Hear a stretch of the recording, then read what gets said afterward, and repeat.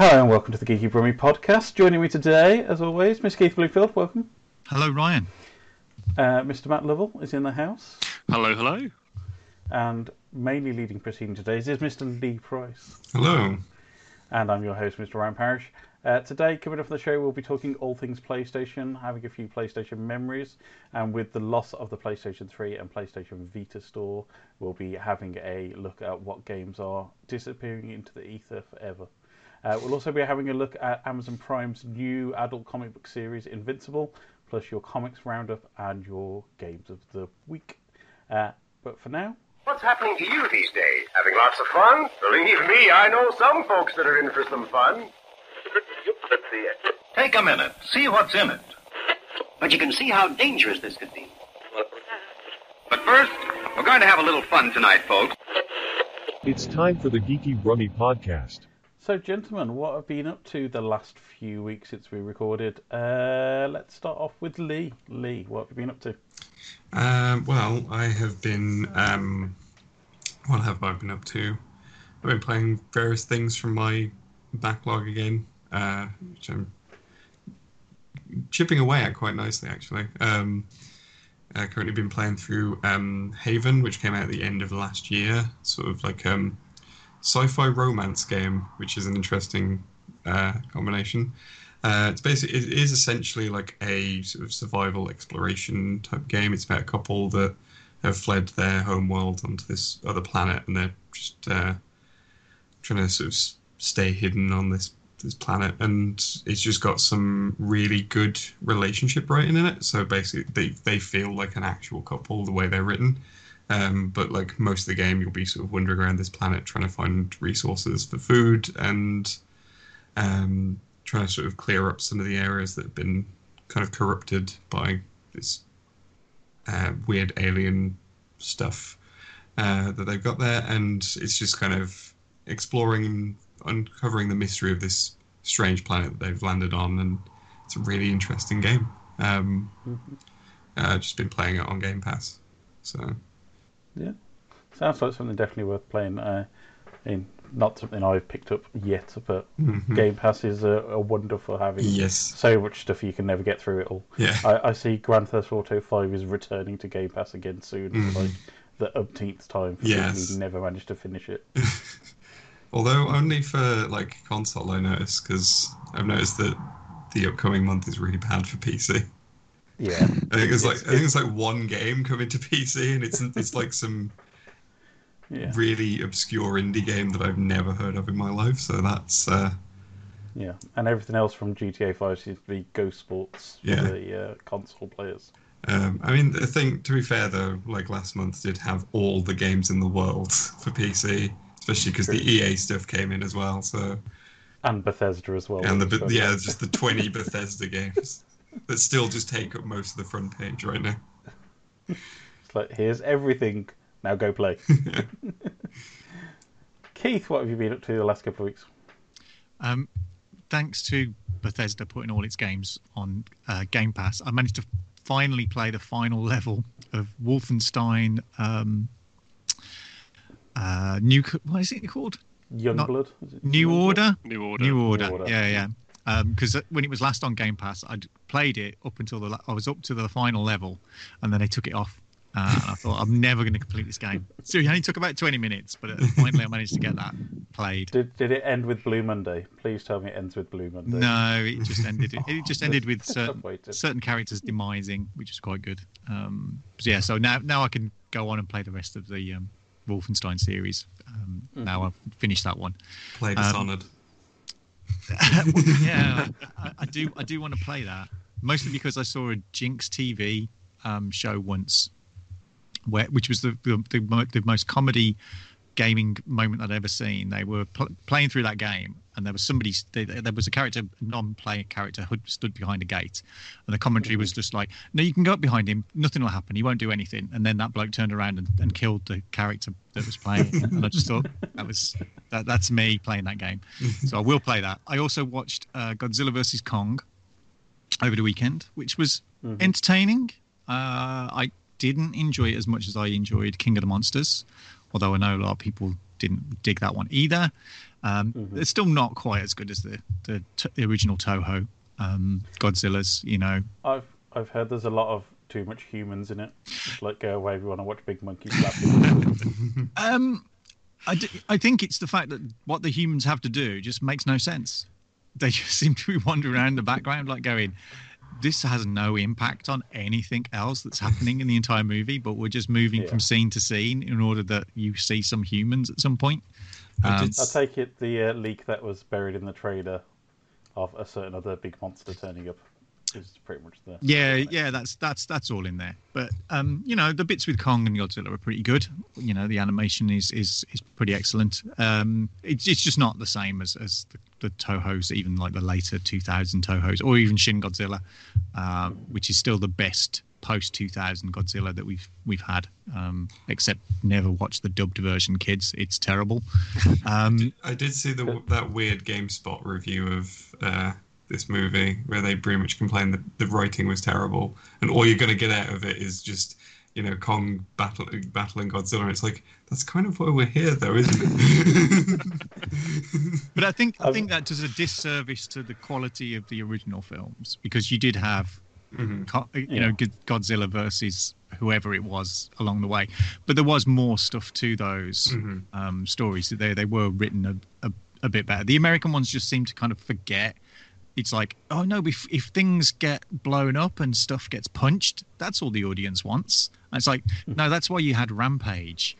That's they're throwaway things. Godzilla's more than that, always has been, and I think it does a disservice. I was about to say, oh no, what if they make a Rampage movie and they remember they did make a Rampage movie?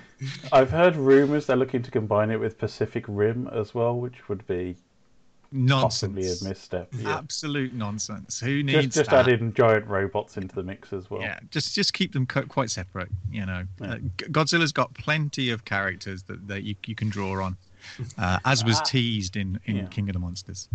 But as a Godzilla fanboy, is it worth your time? Yeah, I enjoyed it for what it was. It just made me want to watch the Japanese ones. Really for more stuff. And then I also started playing Star Trek Legends, which is on Apple Arcade, which is just a time sink. But all it made me want to do is have Disney Infinity style figures for the characters, because that's the kind of art style they've gone for. You already have too many figures. I know, but they're really nice. You can never have too many figures. They're just really cool. They're just really cool little kind of like, styled figures. So if anybody's listening and they want to launch a range of Star Trek Legends figures in the kind of Disney toy box, Disney Infinity style, you're going to sell at least one. You'll be in a loot crate and never again. Matt, what have you been up to the last couple of weeks? I've been binging the Dota anime. So Dota Dragon's Blood, which was released on Netflix. Overall verdict, it's meh, it's okay. It's kind of, there's some really good points and some really not so good points. It's got, in terms of the actual anime, it's kind of similar to One Division in a way where you don't need to have that previous knowledge of Dota, the video game, to be able to enjoy it, which is great. It has sort of like little Easter eggs here and there woven throughout, which is quite nice for the fans, but it's not too obtuse that other people won't have a clue what's going on. It's got a really good pedigree. It comes from a really good pedigree. So you've got sort of Ashley Miller directing it, who sort of worked on Andromeda, Terminator, the Sarah Jane Chronicles.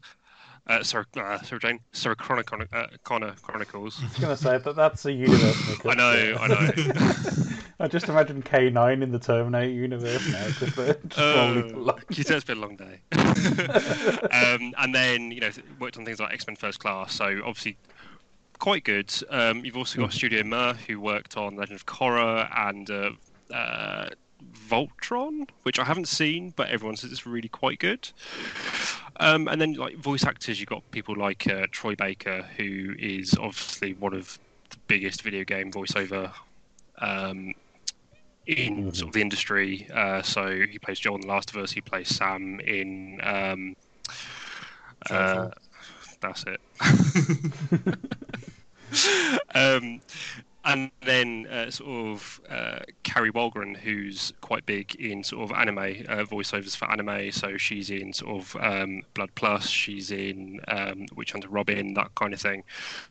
So all of these really, really good pedigree. But I think where it falls down is it's 8 episodes. Each episode is 20 minutes long, but there's essentially 4 stories going along, and I kind of feel like the only character I actually cared about was Troy Baker's character, Invoker, who I think he played very, very well and was well written.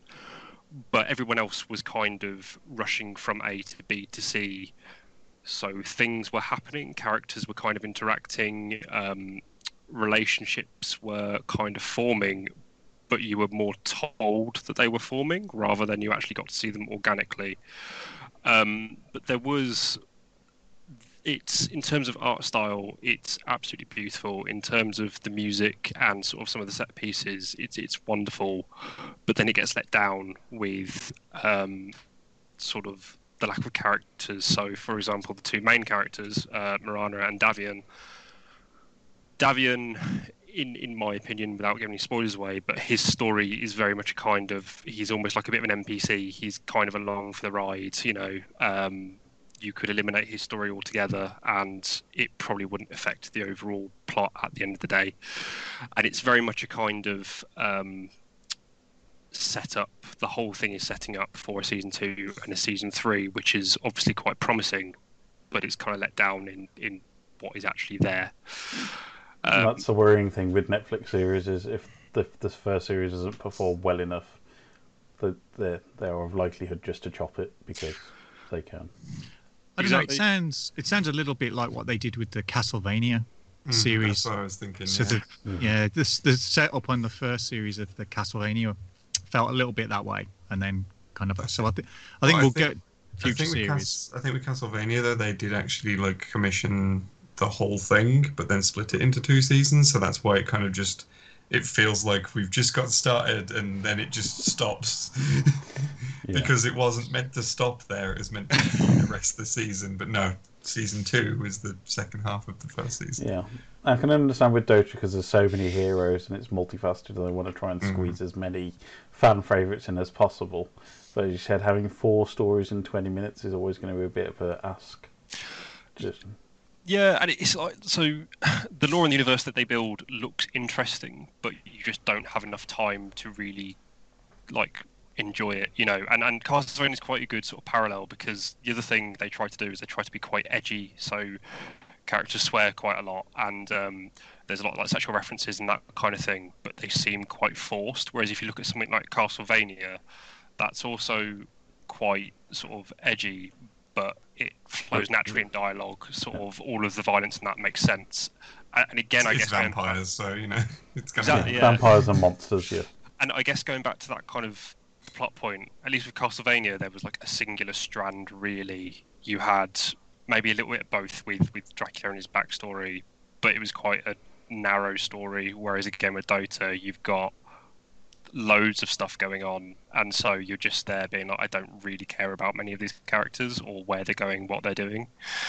So I would say it's worth a watch, but at this moment in time will tell what happens in the future. Really, it's not something I would rush back to see straight away. Cool. But so as a Dota fan, nearly there, but maybe another season. Yeah, it's nice to see. It's an anime, and it is very much sort of a love letter to the game and the fans, which is nice. So that is that is good. Any random Base Hunter moments halfway through the series? No. However, like disappointing. so many people don't understand that Base Hunter originally made the Dota song before he got big in like the early 2010s. Repurposing all of his gaming music to try and be cool. Yeah. Enough about me, Ryan. How are you? Been a bit quiet, to be honest. I have downloaded and played a little bit of the Cyberpunk 1.2 patch, which cleared away a lot of drugs Well, that too. A lot of drink and a lot of bugs in the game as well. But I think they seem to have introduced as many bugs as they've taken away, as per possibly their first FPS development is going according not to plan. So, but definitely fix some things. So the police don't just spawn behind you now; they spawn in front of you, and more like 60 feet away rather than just 10 feet away. Still don't get into cars, still don't chase you, but there's still the gem of a great game there. It's just very frustrating. And for those of us who played Witcher 3 at the launch, it's a very much similar kind of pattern where the game is definitely broken, but you just forge your way through. Other than that, been watching a bit of Invincible on Amazon Prime, which we'll be talking about later. And pretty much that's been it, apart from work and eating way too much chocolate over Easter. Same as most of us. But so coming up next on the show will be the Geeky Rummy Pull List with Keith, reviewing the best comic pickups of the last couple of weeks, and then we'll be talking about the PlayStation and our favourite memories. So we'll catch you in a little bit.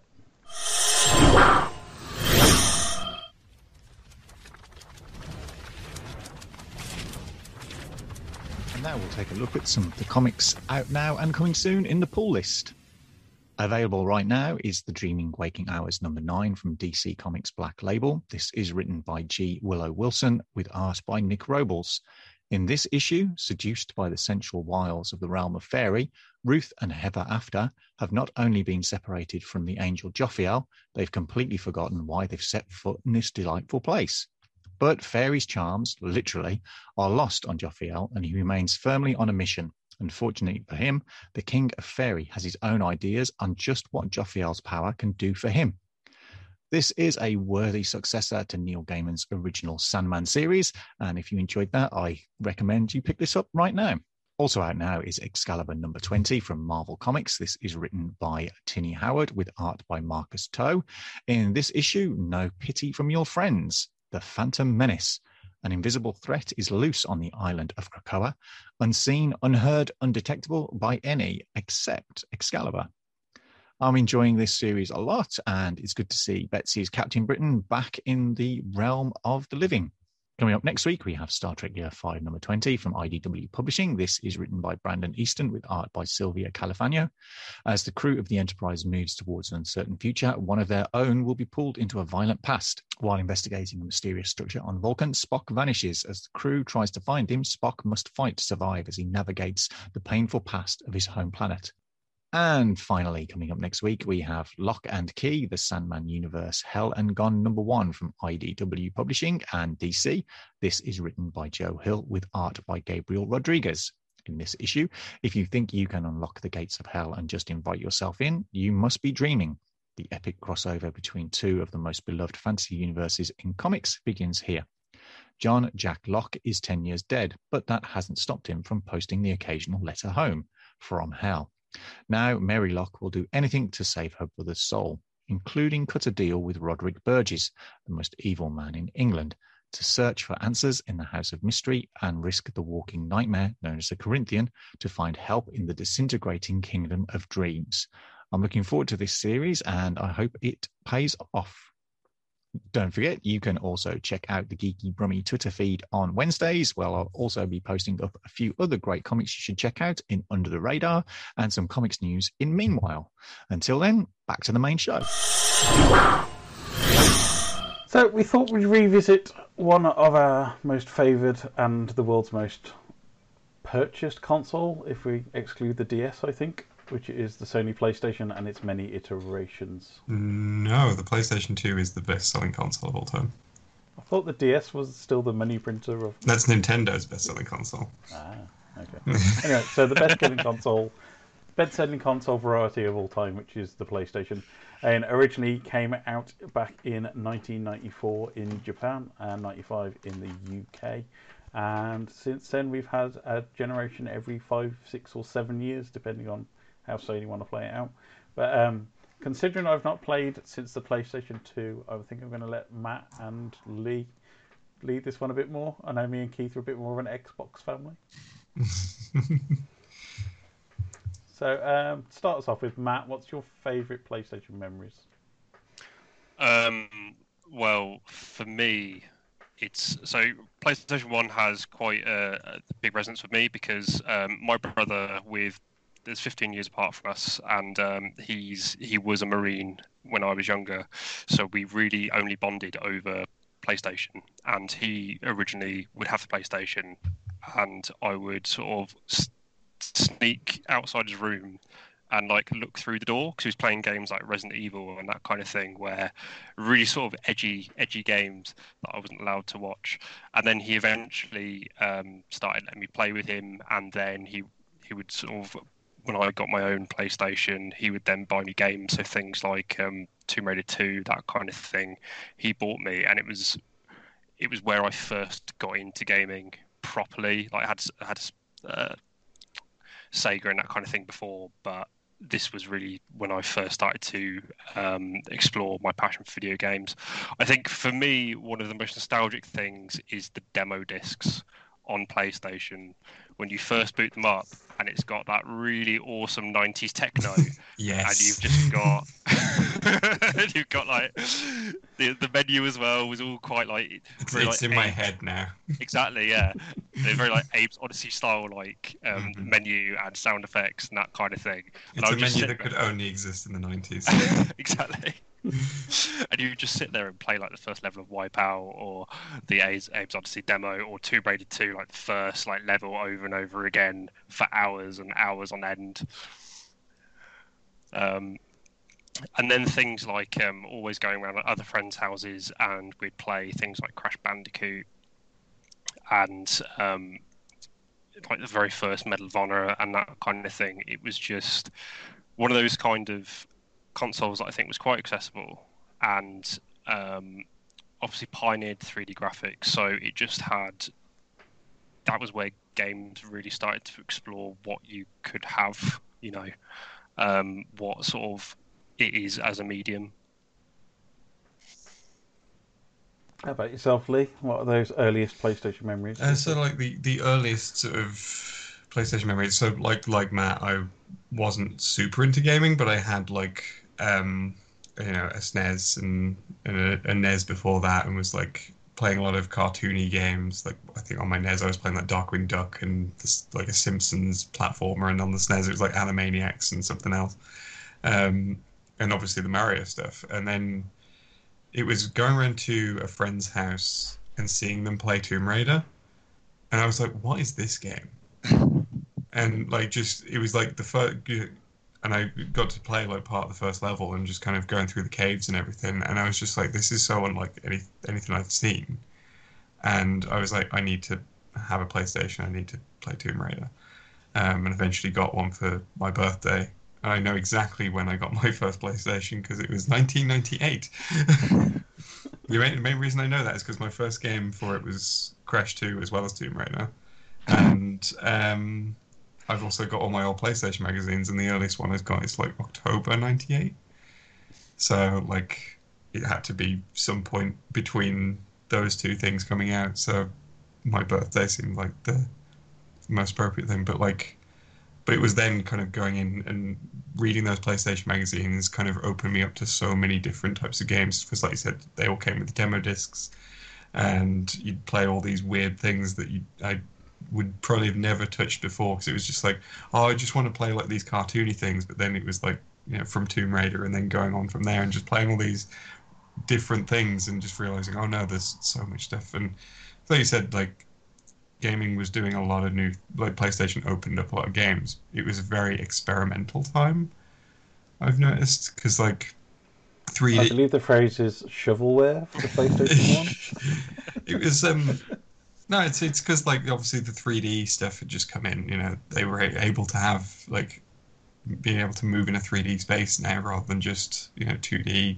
top down or from the side, and so everyone was just kind of playing around with that, and you can kind of see in just how many different ways there are to navigate a 3D space that exists in that, because everything's kind of standardized now, because just from everyone experimenting in that time and eventually just kind of going, oh yeah, maybe the left stick moves the character and the right stick moves the camera. But you know, it took a while to get there, and that's why you've got like the tank controls in Resident Evil and stuff like that, and how everything in Tomb Raider is basically squares. or just grid based. But yeah, it's such a weird, interesting time. I think so many, and you had like experimenting with like rhythm games and things like that came in during that era because they could finally do CD quality audio and all this sort of stuff. So it's just, I think it was probably just a really fun time to get into games because there was so much going on. Yeah, I think that's a really good point. I know Nintendo are quite synonymous with sort of making sort of innovative tech and ways of gaming, but actually the PlayStation, again, you had things like the dance mat, that kind of thing, but also you'd have things like you could play CDs in your PlayStation, certain PlayStation discs, like game discs, you can put in a CD player and they will play sort of soundtracks. There was one game called Monster Rancher, which was another of the Pokemon era, and they had this really unique mechanic where you could get any CD you wanted, stick it in the PlayStation, and it would generate a new monster. And it was just those kind of again, I think, going back to what Lee said, it was quite experimental, and it opened the door for other consoles to do that. And even again with the sort of the controller as well, having the analog sticks introduced towards the end, that then became kind of the prototype for controllers moving forwards. Yeah, because I think it was like the PlayStation release of Alien Resurrection that sort of introduced that two-stick control that is pretty much standard now. And I know that because apparently, like, there was a video that I watched recently which brought up a review from the time, which said, like, this is a really weird control system. I don't know why they adopted that, and it's hilarious looking back at that because it's like, yeah, every game has that control scheme there. And I think kind of it's moving on to like PlayStation 2, and obviously that's where kind of the Xbox sort of entered the market, and then you had the GameCube. I think in that kind of period, the GameCube was a very much underrated console, and I think part of that may have been due to as well Nintendo's business model working with third parties. But you had, as a PS2, it was incredibly accessible, but also it was kind of showcasing the graphics. So things like Final Fantasy X, seeing that on the PlayStation 2, and that was quite an early title as well. That really showcased sort of the graphic power that you could have, and the jump from basically early 3D graphics to something more refined. But also in terms of like the price point, that kind of thing, it lasted for about 6 years before the PS3 came in. And you saw the consoles get progressively cheaper, especially when they introduced like the slim model, which again was, they started with the first PlayStation with the slimmer PS1, carried on with the PlayStation 2, and it was cheaper, took up less space, but then also all of the games were getting progressively cheaper and just more accessible, and you could afford to have, similar to what the Wii was in the next generation, you could afford to have a PlayStation 2 and go for something else as well. And then of course you just had sort of, again, really interesting games like Call of Duty. You had the first Star Wars Battlefront, that kind of thing, Final Fantasy X, loads of decent exclusives as well for the console. So I think it's kind of where like Sony's first party studios really kind of came into their own as well, because you had like Jak and Daxter, Ratchet and Clank, God of War started on the PS2. You've got all these big franchises that they still have to this day, and a lot of it started in that era on that system. But I think it also, one thing you got to remember as well with that is it sold so well because it was the cheapest DVD player on the market. Oh yeah, exactly. So there was that too, because it could play DVDs, and at the time, like, it was quite expensive to get just a standalone DVD player. And then here comes Sony with just like, yeah, it's a games console and a DVD player, and it's like £100 cheaper. Yeah, I think that's one of the things they missed out on the PS5, because we had with the PlayStation 2, as you said, it was the DVD player. The PS3 was the Blu-ray player, and then the PS4 was kind of like, oh look, it's the next version of Blu-ray player. Whereas the PS5's come out and there's nothing new to kind of sell with that. Keith, what are your thoughts of the PlayStation? This is where I look my age talking about this stuff, because at the time, it was obviously the PlayStation was just going to be an add-on to the Super Nintendo, the way it was being developed between Nintendo and Sony.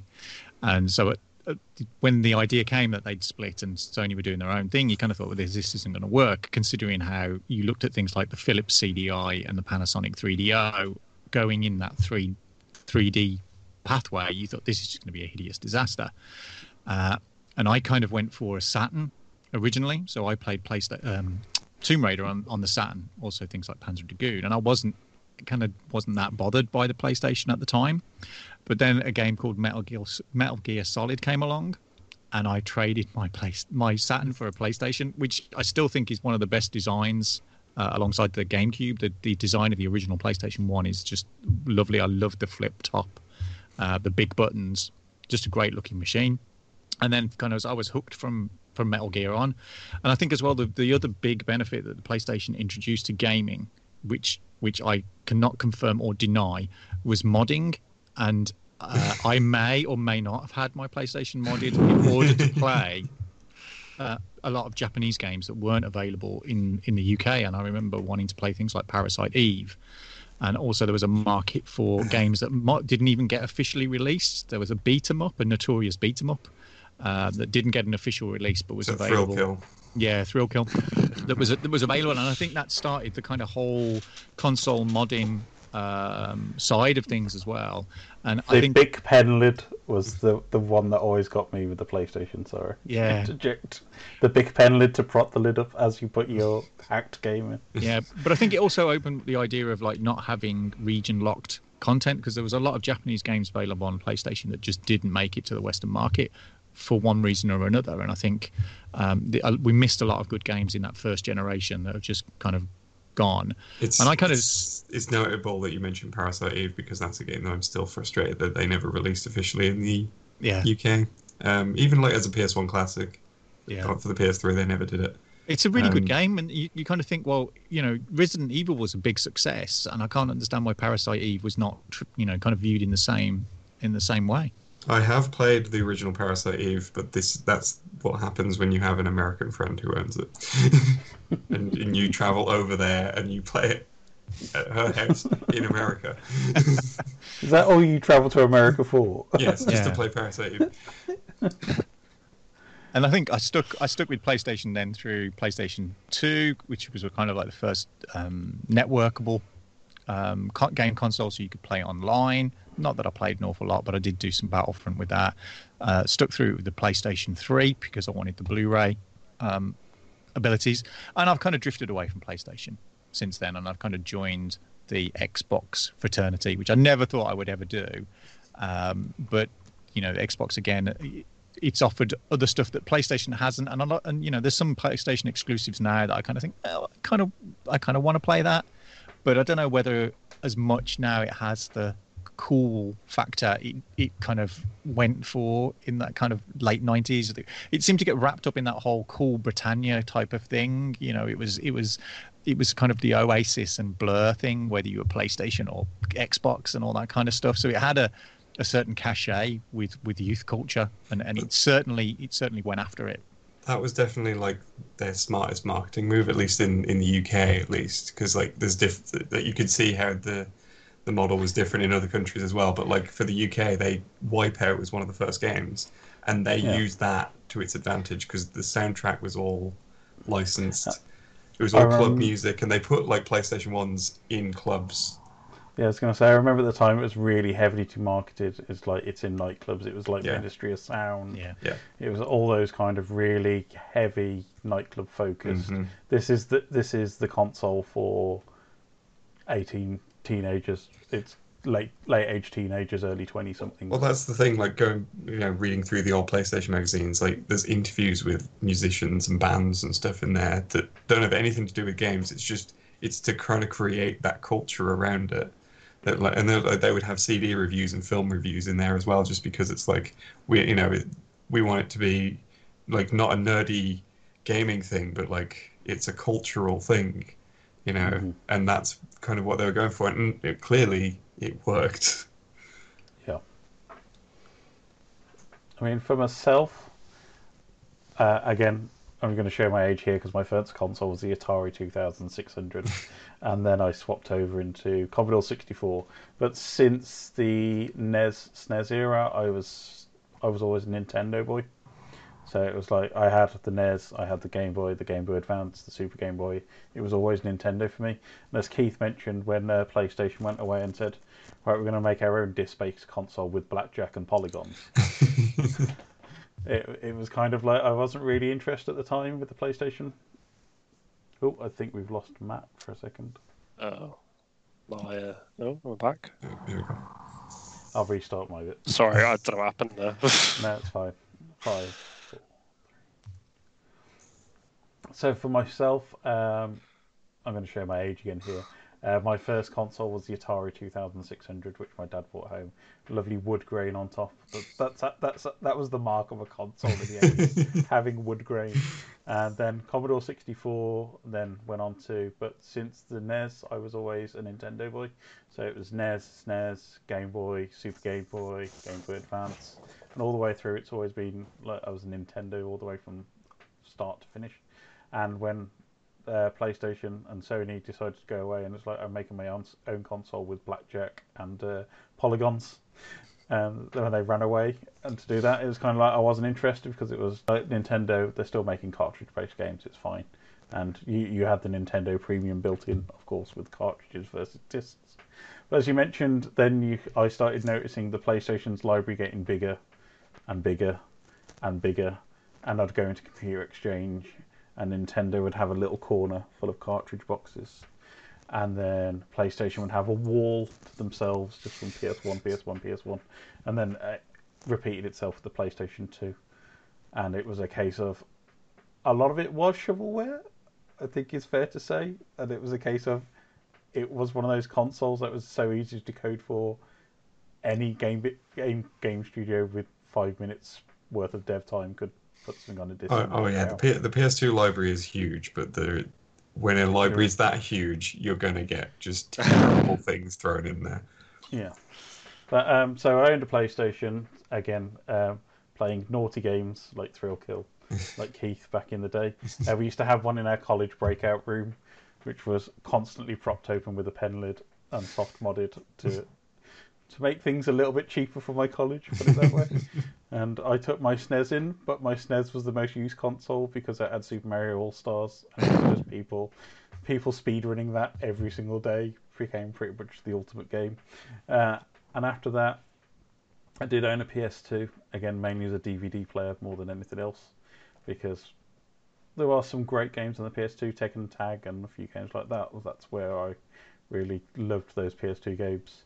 And then, as Keith said, I drifted off to Xbox land, and then Xbox and Nintendo since then. I was never interested in the George Foreman PlayStation, and then never since then, really. So it's kind of, I have those early memories, but as you mentioned, it's more the culture around PlayStation at the time. It was like those lad mags like FHM and Loaded, and it was kind of like intertwined with that lads culture and drinking Alco Pops and playing beat 'em up games. I'd say the other thing that PlayStation did that kind of went beyond what anybody else had done to that time was peripherals, because although Nintendo had peripherals, Rob, or the Super Scope and whatever it is, don't go slagging off the Donkey Kong bongos. That's a little bit later, but I remember having like the 4-player brick, the multi-tap, and then also the G-Con 45 to play Time Crisis and stuff. And I think that was another thing that Sony really was successful with is introducing peripherals that were really good and added a lot of value or play value to their games. I mean, I'm still a big fan of light gun games to this day, and playing Time Crisis with the G-Con is still one of the my favorite gaming experiences. I do remember the official PlayStation magazine around that time was sort of mocking how many peripherals had come out for the console, but they had a page advertising a whole bunch of new peripherals coming out, and it was all made up. And all I remember off the top of my head is the G-Con bazooka. So it was the G-Con, but it had like about 10 barrels, so you just couldn't miss.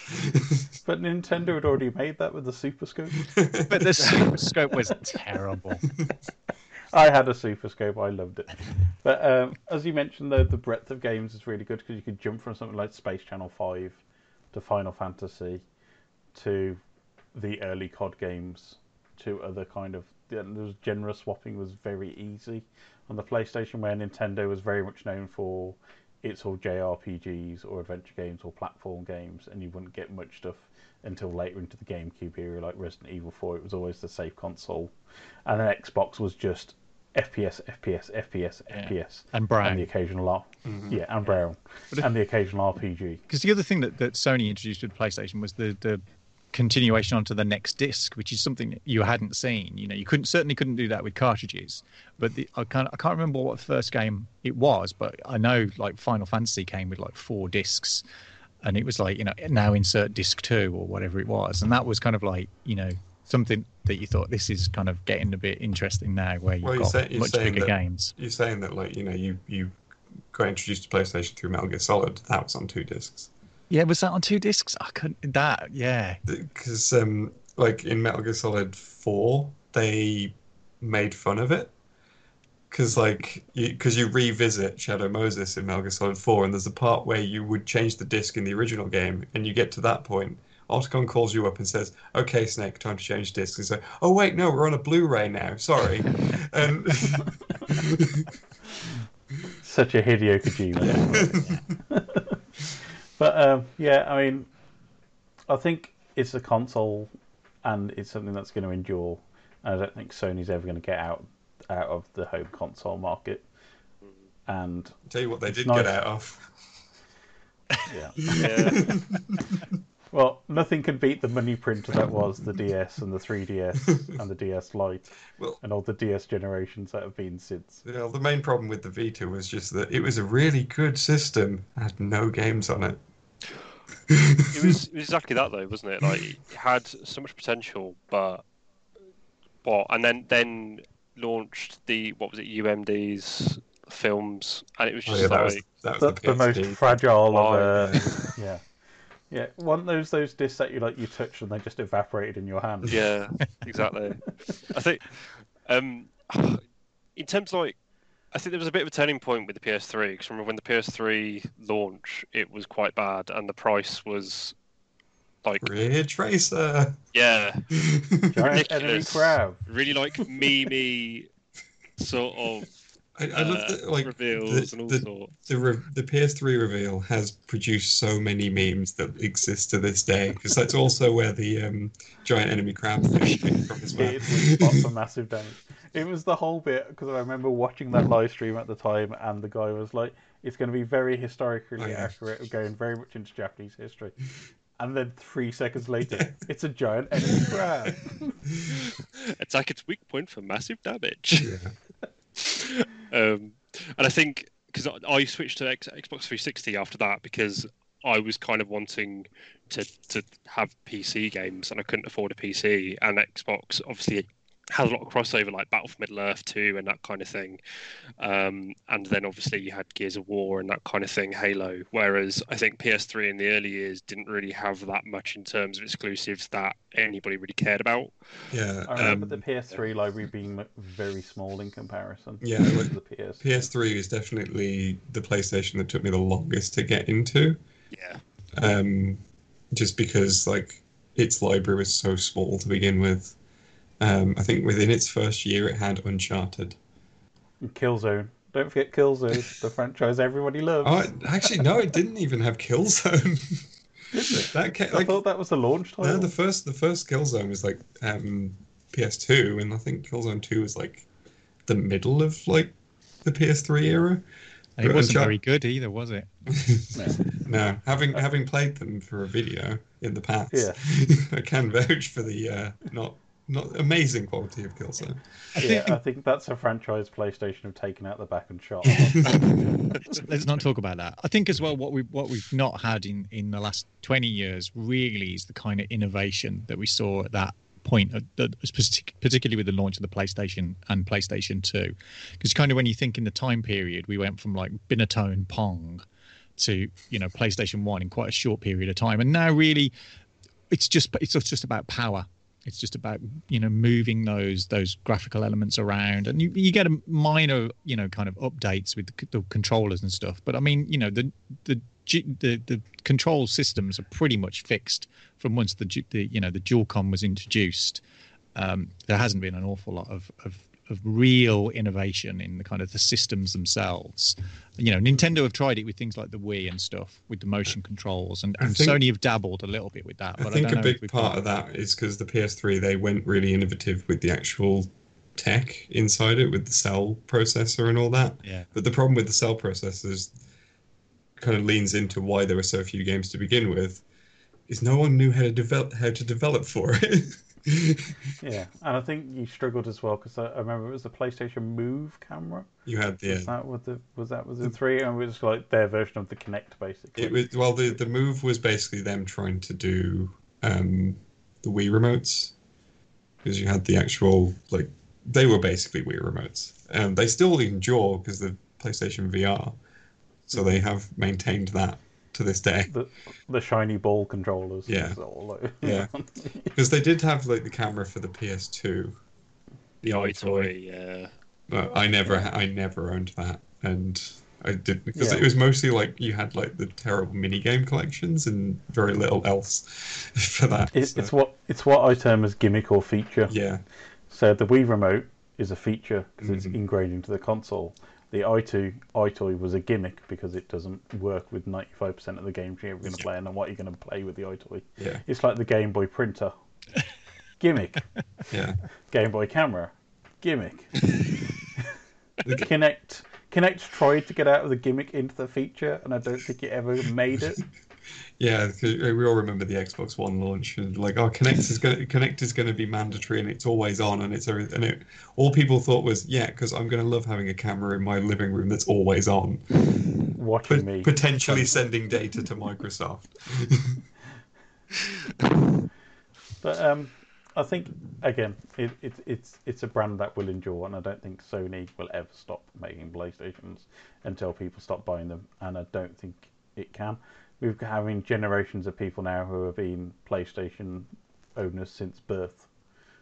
And I think, as you said, Lee, I know you're a PlayStation man through and through, and Matt, you've been PlayStation most of your life. It's kind of, it gets ingrained. Can vouch for... And it's kind of, I know, especially with their exclusivities, that Sony put a lot of money into exclusive titles to make it a kind of, this is the place that you go to play PlayStation, play certain games. And that's why I've stuck with it so long, is just because there are so many exclusives that I really love. I mean, I don't have a PS5 yet, but that Ratchet and Clank release date is making it very tempting now.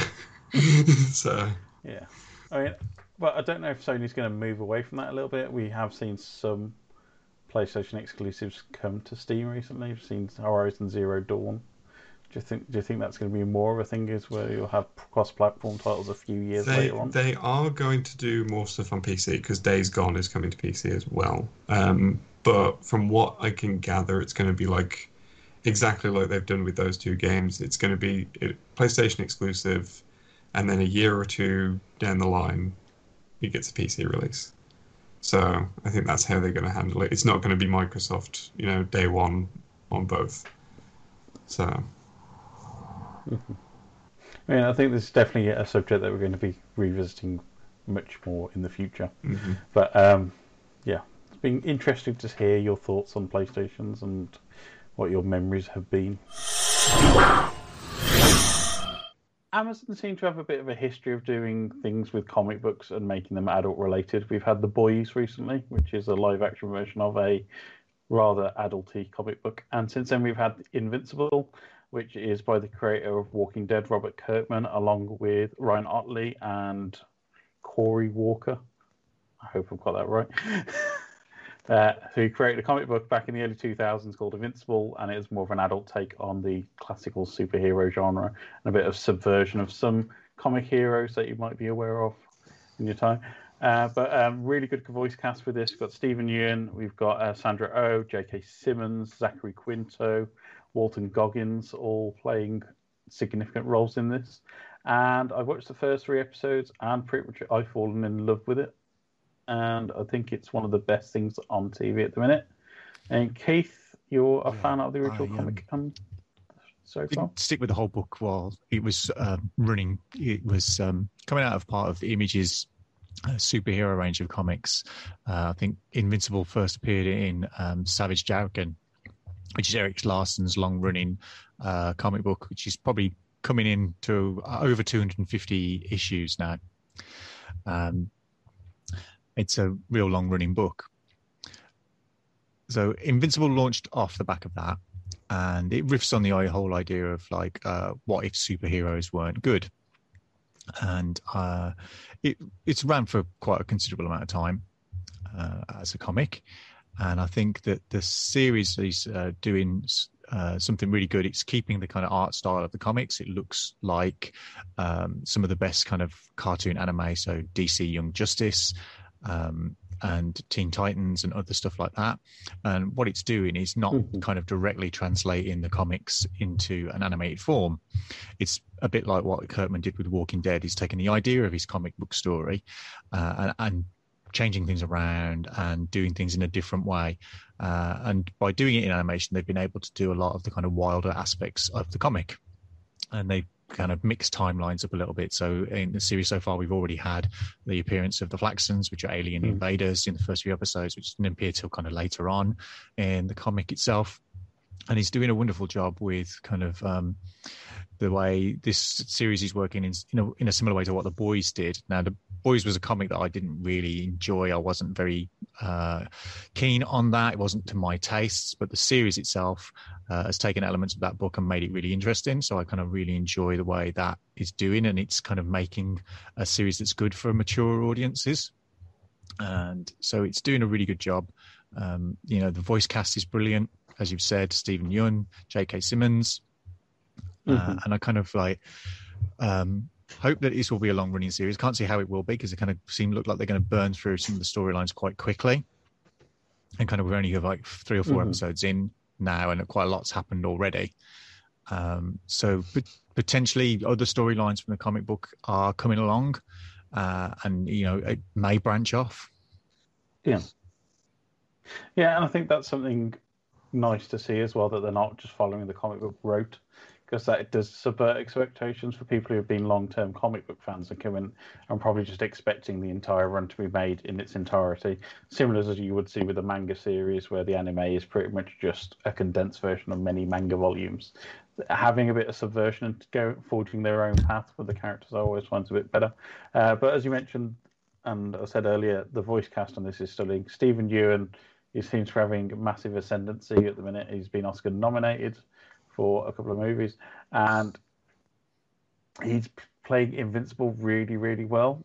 And it's kind of like having a superhero origin story where I'm not bored at the origin story to start off with. I think is really good.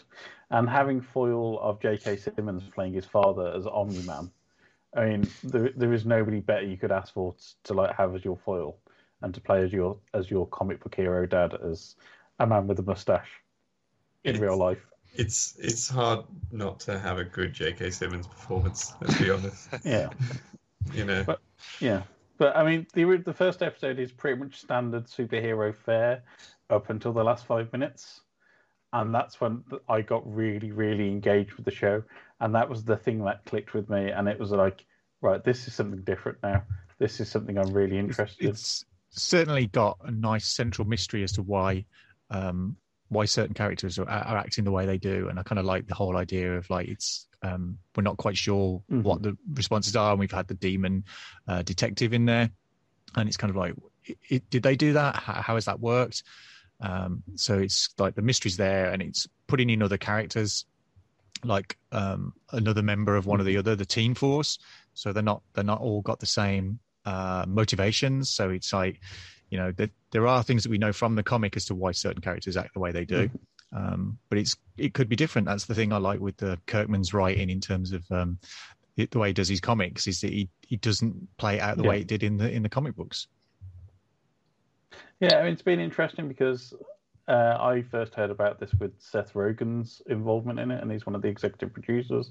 And it's kind of a name that you don't associate with a animated comic book series as much. But apparently there's a live action series also in the works at the same time. And there's been a motion comic series with some of the voice actors crossing over. So it seems to be Robert Kirkman, because he's done so well with The Walking Dead and he's executive producer on Invincible. It's like this is his second franchise, and it seems to be maybe getting it out there whilst the Iron's hot and the Amazon series is doing well. And it has been heavily marketed, I would say that. Every time I switch on any of my Amazon Fire Sticks, it's pretty much there in my face. I do quite like the fact Invincible, watch that now. you know, Seth Rogen has decided to voice a character who doesn't look like he's got much to do in these first series. But if you know from the comics, that character's going to appear again, and he's guaranteeing he's going to have more action down the line. So yeah, I think he's done a crafty job there of choosing which character to voice. Yeah. It's like, you know, typical Josh. Yeah. I just one and done, but he's going to be back. You know. But again, with the last episode, which I watched, episode 3, at the very end, that last couple of minutes is kind of sowing that seed of doubt as you would get in the first episode. I think it's very well constructed, and I'm really having a blast with this because I've not read the original comic book, and it's kind of slap wrist for myself for not getting around to it the first time around. But it's kind of also interesting as a show. It's like kind of like a live action time. It's running for 45 minutes or so, rather than the traditional kind of like 22 minutes, half an hour that you would expect from an animated show. So it is kind of having a live action sensibility. When I kind of think that they're playing against the expectations of what an animated show should be like, and a kind of like, you know, leaning into the idea of like, this is you know, a drama, and we're just using the art style of animation to tell our story, but it's treating it in the same way as any other kind of you know, drama show, and it's not kind of like, you know, people have grown used to the world of superheroes. We've seen Marvel movies, we've seen Marvel TV series, so I think, you know, the audience will accept that you can have a 50-minute animated TV show about superheroes. CW, sorry. So, you know, the kind of like the and also as well that it allows them to do lots of things that you couldn't do in a live action budget. But you know, animation is not an inexpensive medium, but it does mean that they can do a lot of things that they probably wouldn't be able to show. Yeah. And I think being on Amazon Prime as well is probably the best place for this, because I couldn't actually see this existing on network TV. So we had like the period of adult animation in the late 90s, early 2000s with stuff like Aeon Flux on MTV. But I don't think this would have survived on like a channel like the CW or something like that. I don't think it's the right place for it. Whereas possibly Amazon Prime, a streaming service, it's one of those where you are going to hunt it out if you're a fan. It's kind of late night Channel 4 animation styles of things that you used to watch. So kind of like Legend of the Overfiend and things like that. So having it on a streaming channel probably makes it a bit more accessible to other services. Yeah, The Boys is going to get a third season. The Tick was a great series, but that only got 2. That wasn't really hugely popular. You know, it's kind of a little bit outside of other people's wheelhouses. But I'm thinking that they go kind of pushing this series quite a lot. It's coming up alongside the fact that Netflix is going to release Jupiter's Legacy soon. Yeah. So hopefully it will kind of run for a few seasons. Say, if you're bored of superhero tropes, I'll try giving this a watch, because it messes around with them quite a lot. Yeah. It's definitely an interesting show, and maybe for somebody who isn't kind of like a traditional superhero fan can come to, because there's a lot of interesting drama going on in there. And you know, he's kind of riffing off the whole anti-hero ideas, so it kind of fits with things like your Dexters and your Hannibals and stuff. You know, so I think it's a show that definitely would extend beyond the kind of usual superhero cartoon fans. And I think, you know, if you're looking for a good drama, check it out. Cool. So it's on Amazon Prime now, streaming as we record this. So go check it out.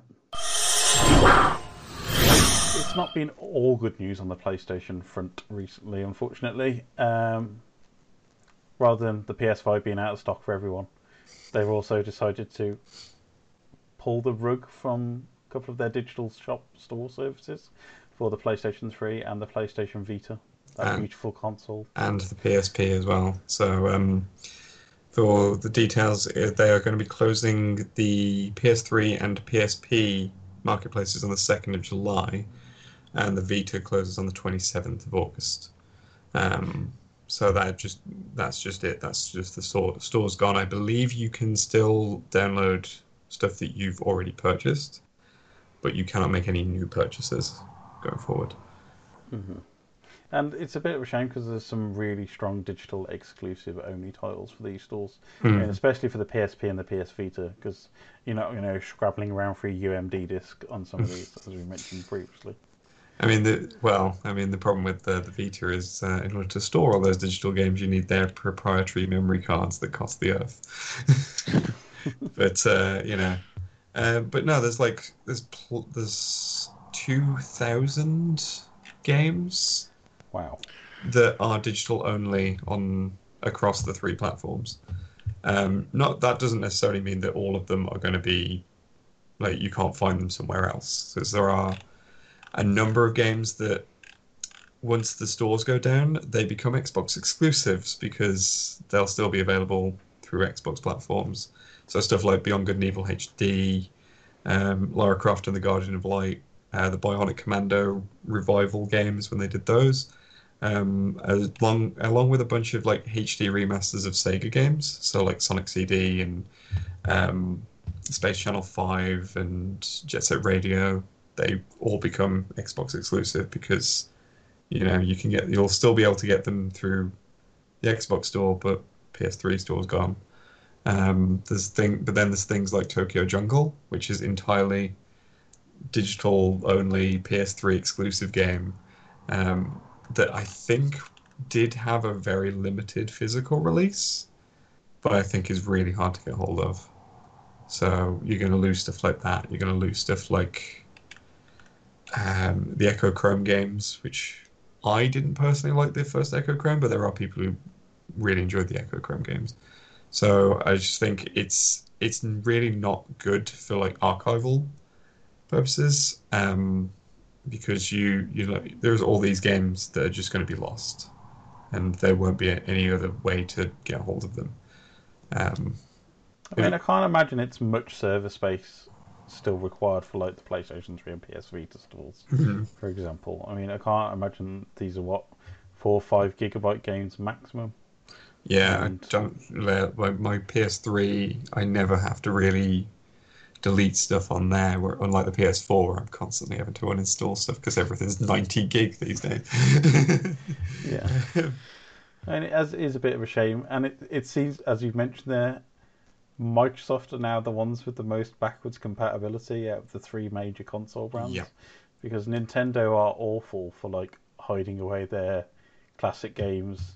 Well, they just put the Mario games back in the cupboard, so Yeah, they do the Disney thing of, we'll let it out for a couple of years. Yeah. Oh no, taking it back now. Yeah. We can't play it anymore.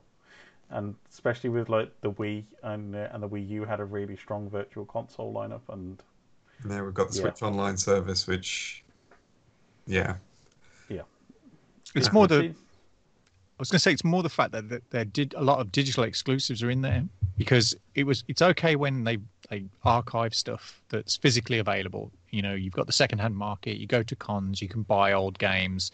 You can buy at extortionate prices, but you could still get all these games. And if you've got the console, you can still play them. But once you start getting into the realms of things that have never had a physical release, to then remove them from sale just seems kind of not a great idea. That now they're never going to be able to be played, or that you can only play them if you've got a console that's already got them pre-downloaded onto, which is kind of what we were all doing with like Scott Pilgrim a few years back when that disappeared. You could only get all of it if you'd got it on your machine already.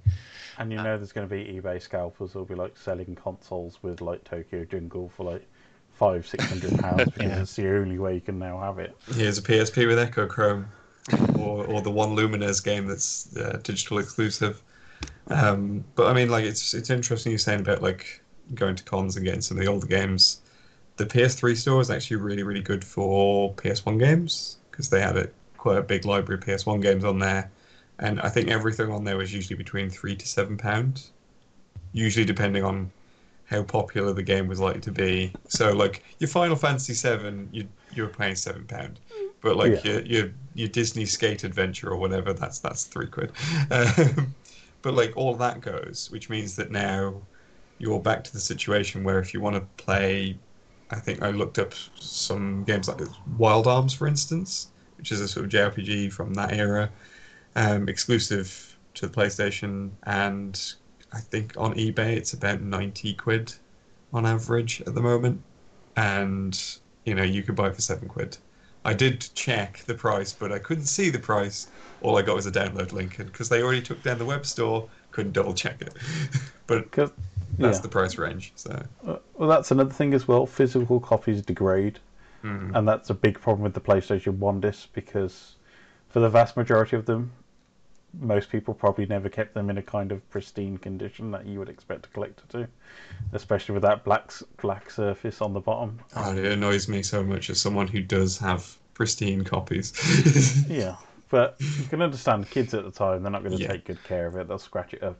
Yeah. And whenever something has a physical release, guaranteed copies will evaporate over time and be lost and put in attics and put in storage and never thought of again.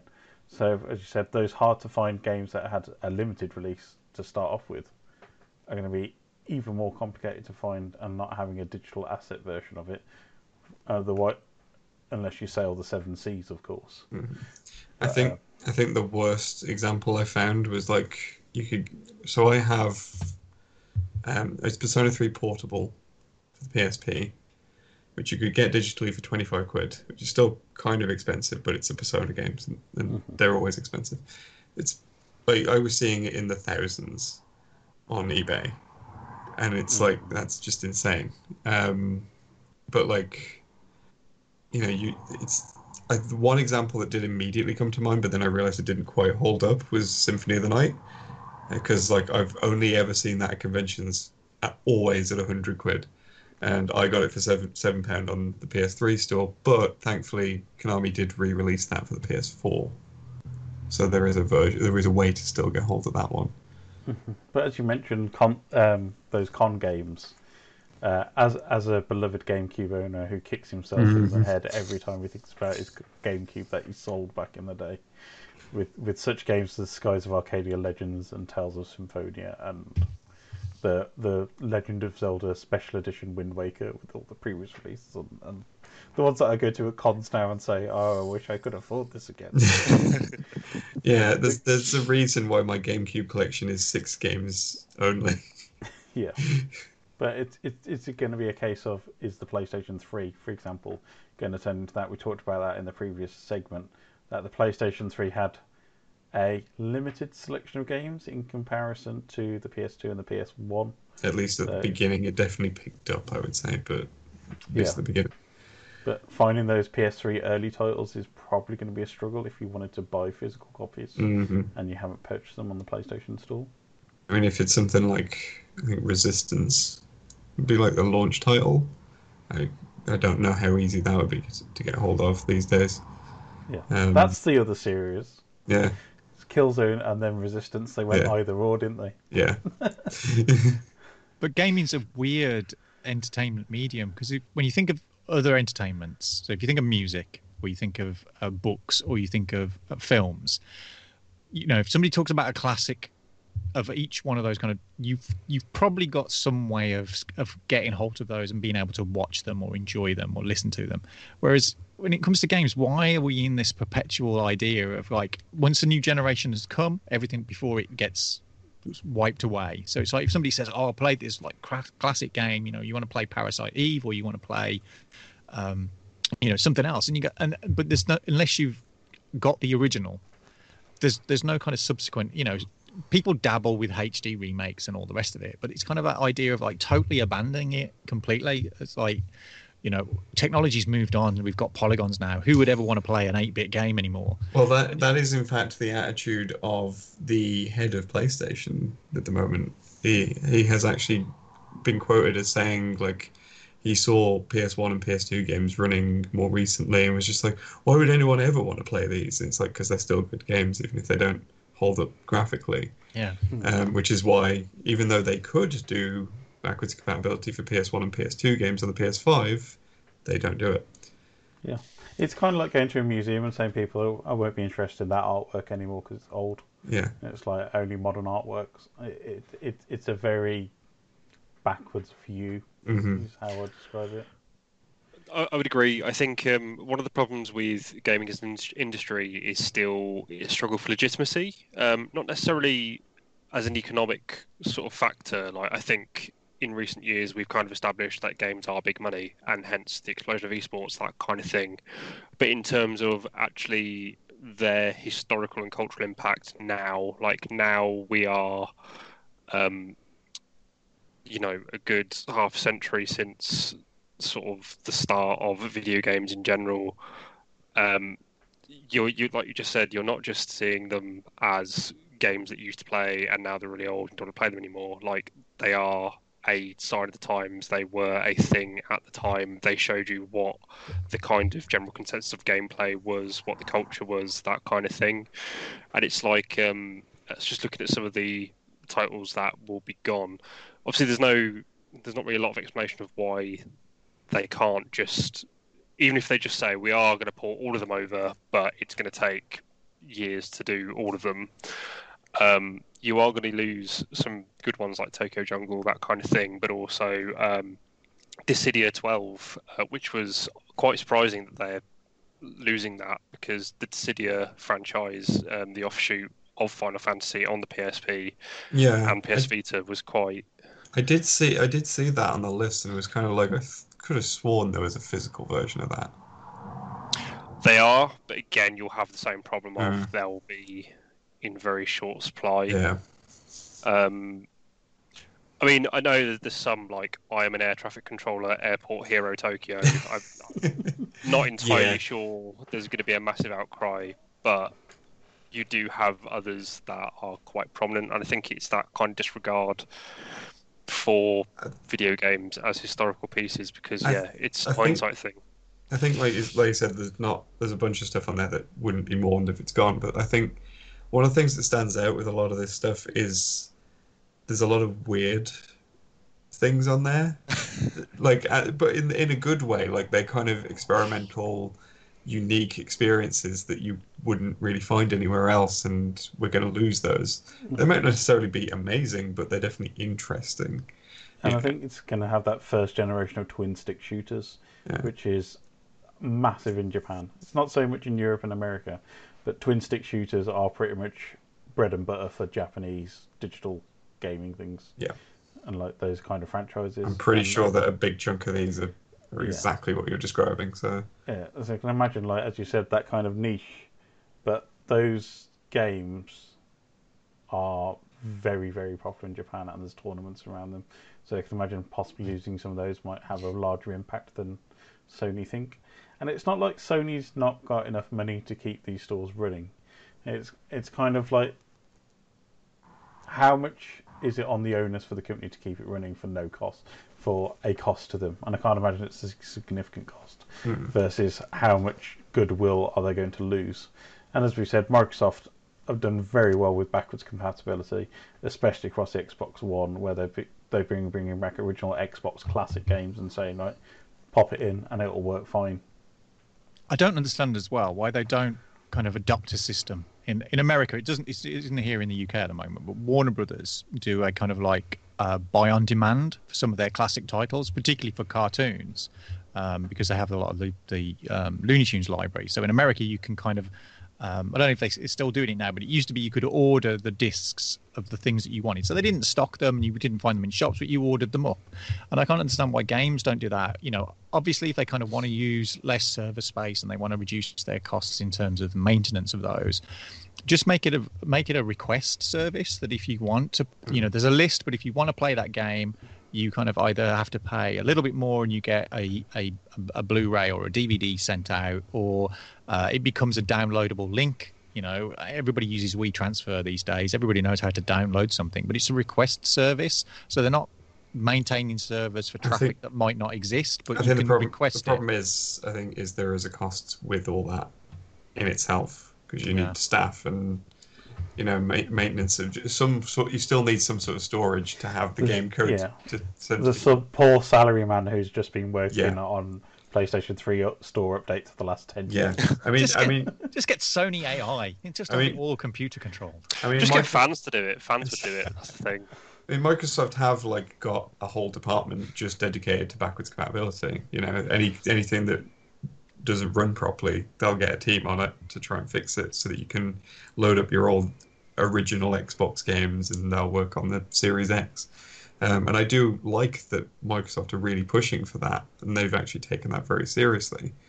And it is one of those things that endlessly frustrates me with Sony at the moment, is this sort of refusal to adopt that backwards compatibility, because I mean, I'm not sure about how they would get the PS3 stuff running on the PS5, just because that architecture was so weird and out there that no one could program for it.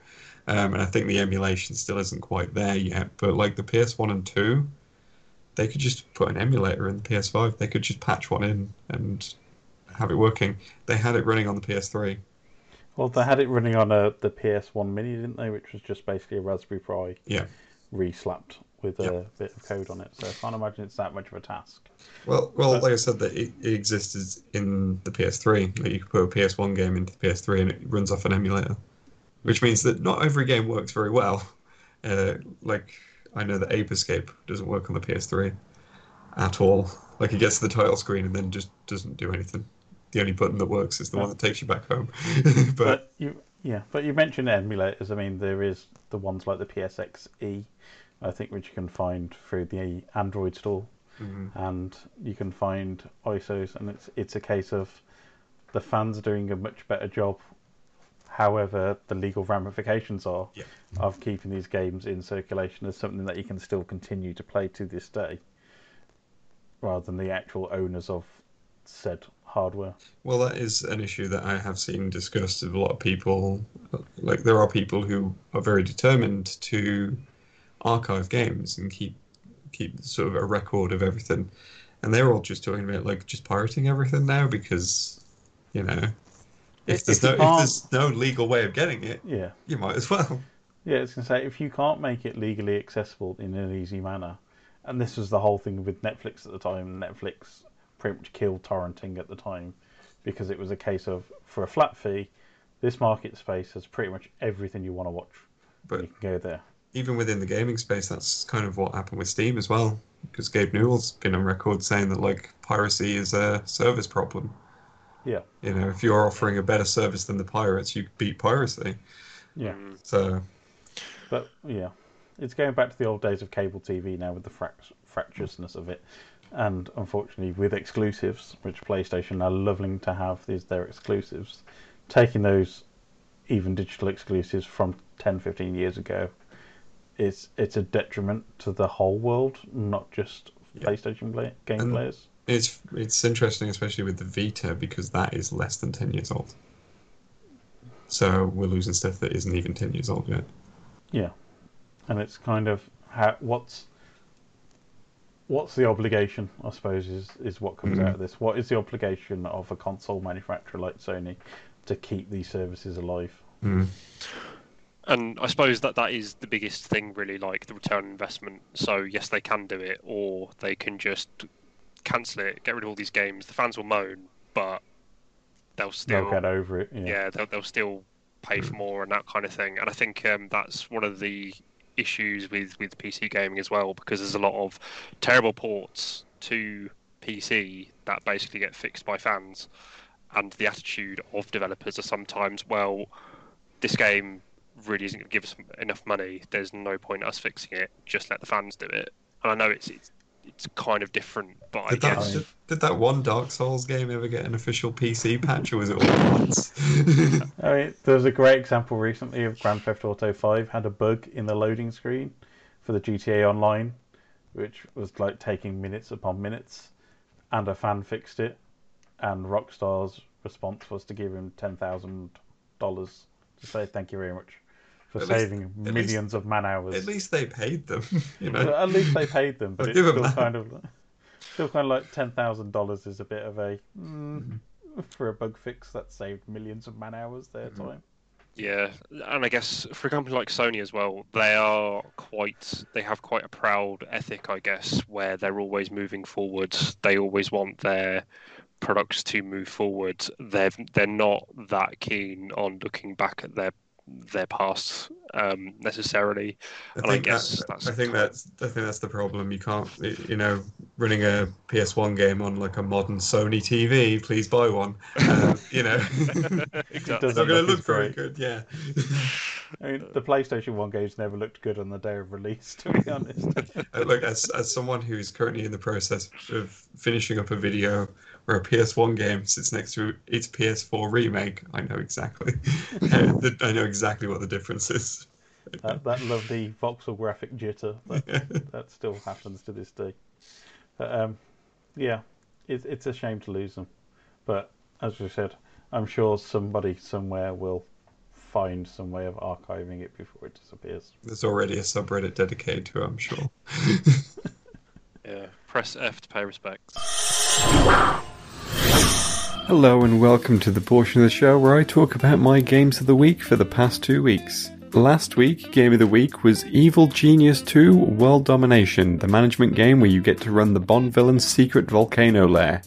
Thank you, I will purchase this immediately, you need not tell me anymore. But if you must know more, this is the sequel to 2004's Evil Genius. The game is essentially Theme Park meets Dungeon Keeper, as you pick a villain and have to manage both the building of your Doomsday device and the day-to-day running of your casino that's a front for your evil schemes, while also stopping the good guys from stopping what you're doing.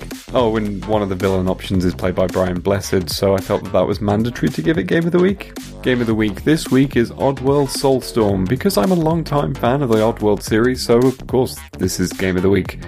Ostensibly a remake of Oddworld Abe's Exodus from the PS1, Soulstorm is a much bigger and bolder game that's pushing to expand the story much more. New mechanics have been added and a pseudo 3D environment promises some interesting level design.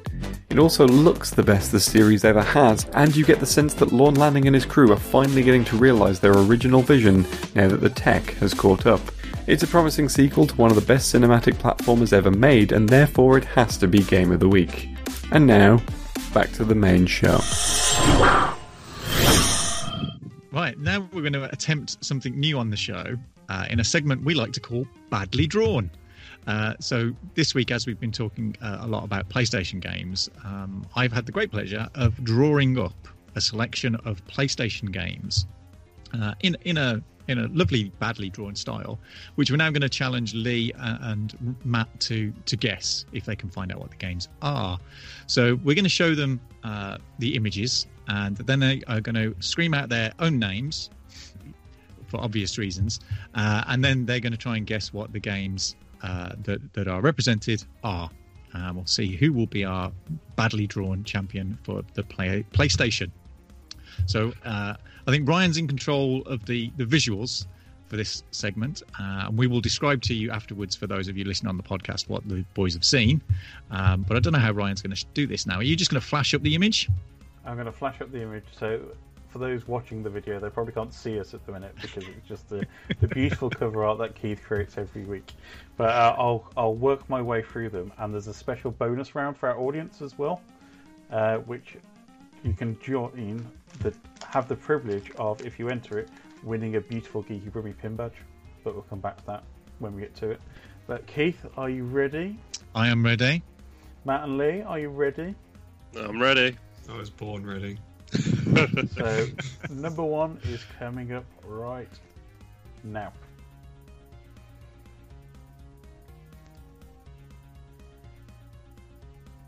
Silence. Neither of them have shouted their name. Yeah.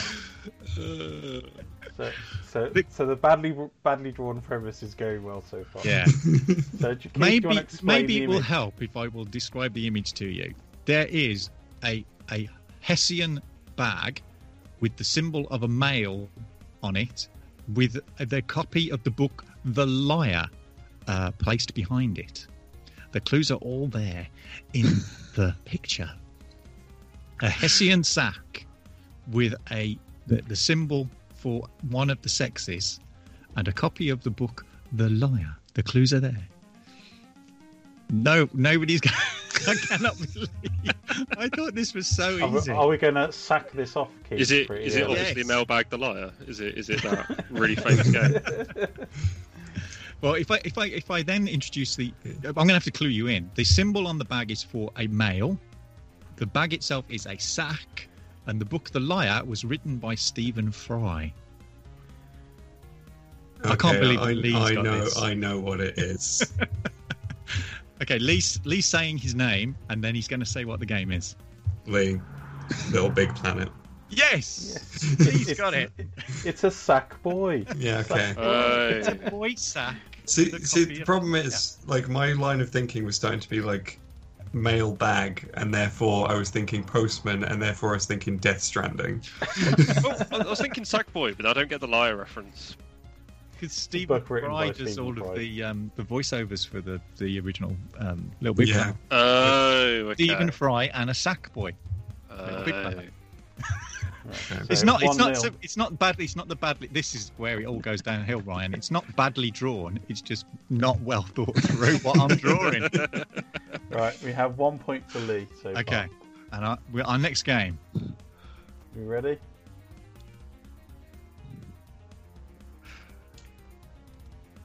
Well, Matt, Metal Gear Solid. Yay, Matt got that one. See, that was a bit easier. Basically, kids, what they're seeing is a cardboard box upturned with oddities. So everybody who's ever played Metal Gear Solid knows that's the easiest way to infiltrate a highly secure military installation. Is have a box upside down with its flaps hanging out. Yeah. You hide in a cardboard box. And if you hide in a truck, it'll take you to another part of the base. I didn't sound very confident because I didn't want to say Metal Gear Solid and you go, no, it's obviously Box Boy. Right, you ready for number 3? Yep. Lee, is that The Last of Us? Yes, it is The Last of Us. Oh, well done. What Lee's seen there is a Taylor guitar with fungus growing out of it. Mm-hmm. So that quite clearly is The Last of Us. Yeah, I was thinking Mario. When was Mario on the PlayStation? Because that is obviously a toadstool. Yeah, why you try and find another way of representing The Last of Us in a way that makes sense? True. So Lee's in the lead there with two to Matt's 1. Ready for number 4? Yeah. Oh, Matt. God of War. Yes. Matt's got Boy. Version. Yeah. What Matt's seeing there is I can't remember the name of the boy. He's Aramis. I can't remember the name. Atreus. Atreus, is it? Yeah. Wasn't he from the Neverending Story? Yeah. Atreus. His bow, with the word boy in block capitals and an exclamation mark above it. He was called Boy more than he was called by his actual name, so as far as I'm concerned, that is his name. Boy. So that makes us level pegging after 4 rounds. We have 1 round left. So whoever gets this right takes the game. Are we ready?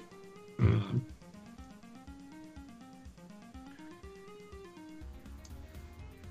Lee, is it Ico? Ico, it is. Ooh, well done. The win in there. Well done, Lee. It was the horns, entirely the horns. It was, yeah. So what Lee was seeing there was what appears to be a bandage with 2 cattle horns and a bit of a castle behind it, which is taken directly from Ico. Yeah, which is good. So that worked out reasonably well. Yeah, well done, Lee. Yeah. First winner of the badly drawn. Can I just point out, like, saying badly drawn competition, have you seen, like, the detail on that guitar, Keith? Yeah. Yeah. Yeah. Right. So it's time for the audience game. Keith, do you want to explain the audience game for our lovely audience? Yeah, as you've already seen or heard, Matt and Lee trying to guess what the games are. So this might not be as simple as it first appeared. So what will be available on our YouTube and also probably through our Twitter feed is a visual representation of another PlayStation game. So all you've got to do is send us at hello@geekybrummy.com your answer to what you think the game in the drawing is. So just after all thinking, if you've seen what we've done already, cardboard box, Metal Gear Solid, sack with a boy symbol on it, and Stephen Fry's The Liar, you should be able to piece together the thinking I've put into this drawing. I'm sure Matt and Lee have both got it already. But if you send us in your ideas, if you are correct, you will go into the prize draw and you could win a Geeky Brummy pin badge. They are lovely Geeky Brummy pin badges. We all own one and they're all beautiful. So we'll get that posted out to whoever is the winner and we'll draw it on the next podcast, I assume. Yeah, with one of them random name generator things. Yeah, and what we'll do is we'll put this up on our Twitter as well over the next week or so. So if you're listening via Mixcloud or the podcast, you can still see the image and we'll put links to it in the description as well so you can find it and then enter by the 23rd of April. Congratulations, Lee. Our first winner of Badly Drawn. Well done. Excellent. Thank you for joining us on the Geeky Brummy podcast this week. Lee, where can we find you online? You can find me at Bob the Pet Ferret on YouTube, where I make various different gaming videos. On the same day that this goes out, I'll be putting out a video on Final Fantasy VII Remake, all about its weird choices of how to remake a game. But also you can get updates on that on Twitter at Bob the Pet Ferret. You can also find me tweeting more generally at the Cheap Ferret, and there's Patreon and Discord and all that sort of stuff. If you go to YouTube, all the links are there. Matt, where can we find you online? You can find me on Instagram at matchstick_Matt, where I post mostly selfies, to be honest, nothing very interesting. Or follow me on at Mr. Matt Level on Twitter.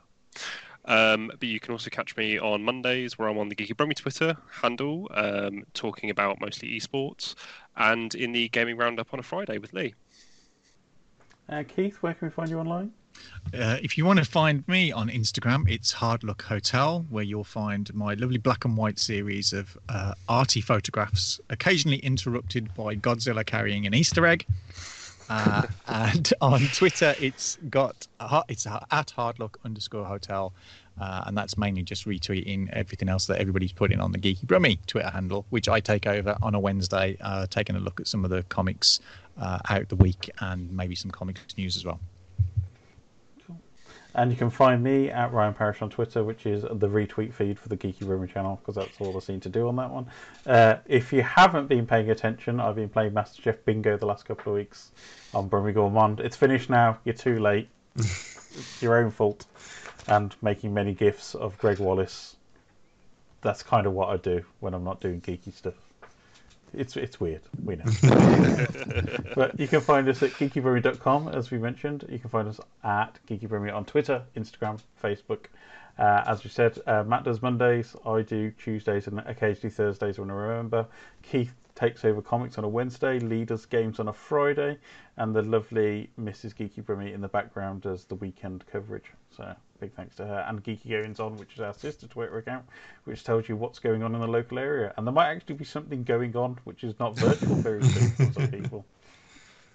But thank you very much for listening, watching, or listening with the music on all the different variations you do. If you're watching this on YouTube, you can also get a Mixcloud version with extra music at mixcloud.com/geekybrummy. Or if you want to take us in your pocket, we're also on podcasting services, Apple, Spotify.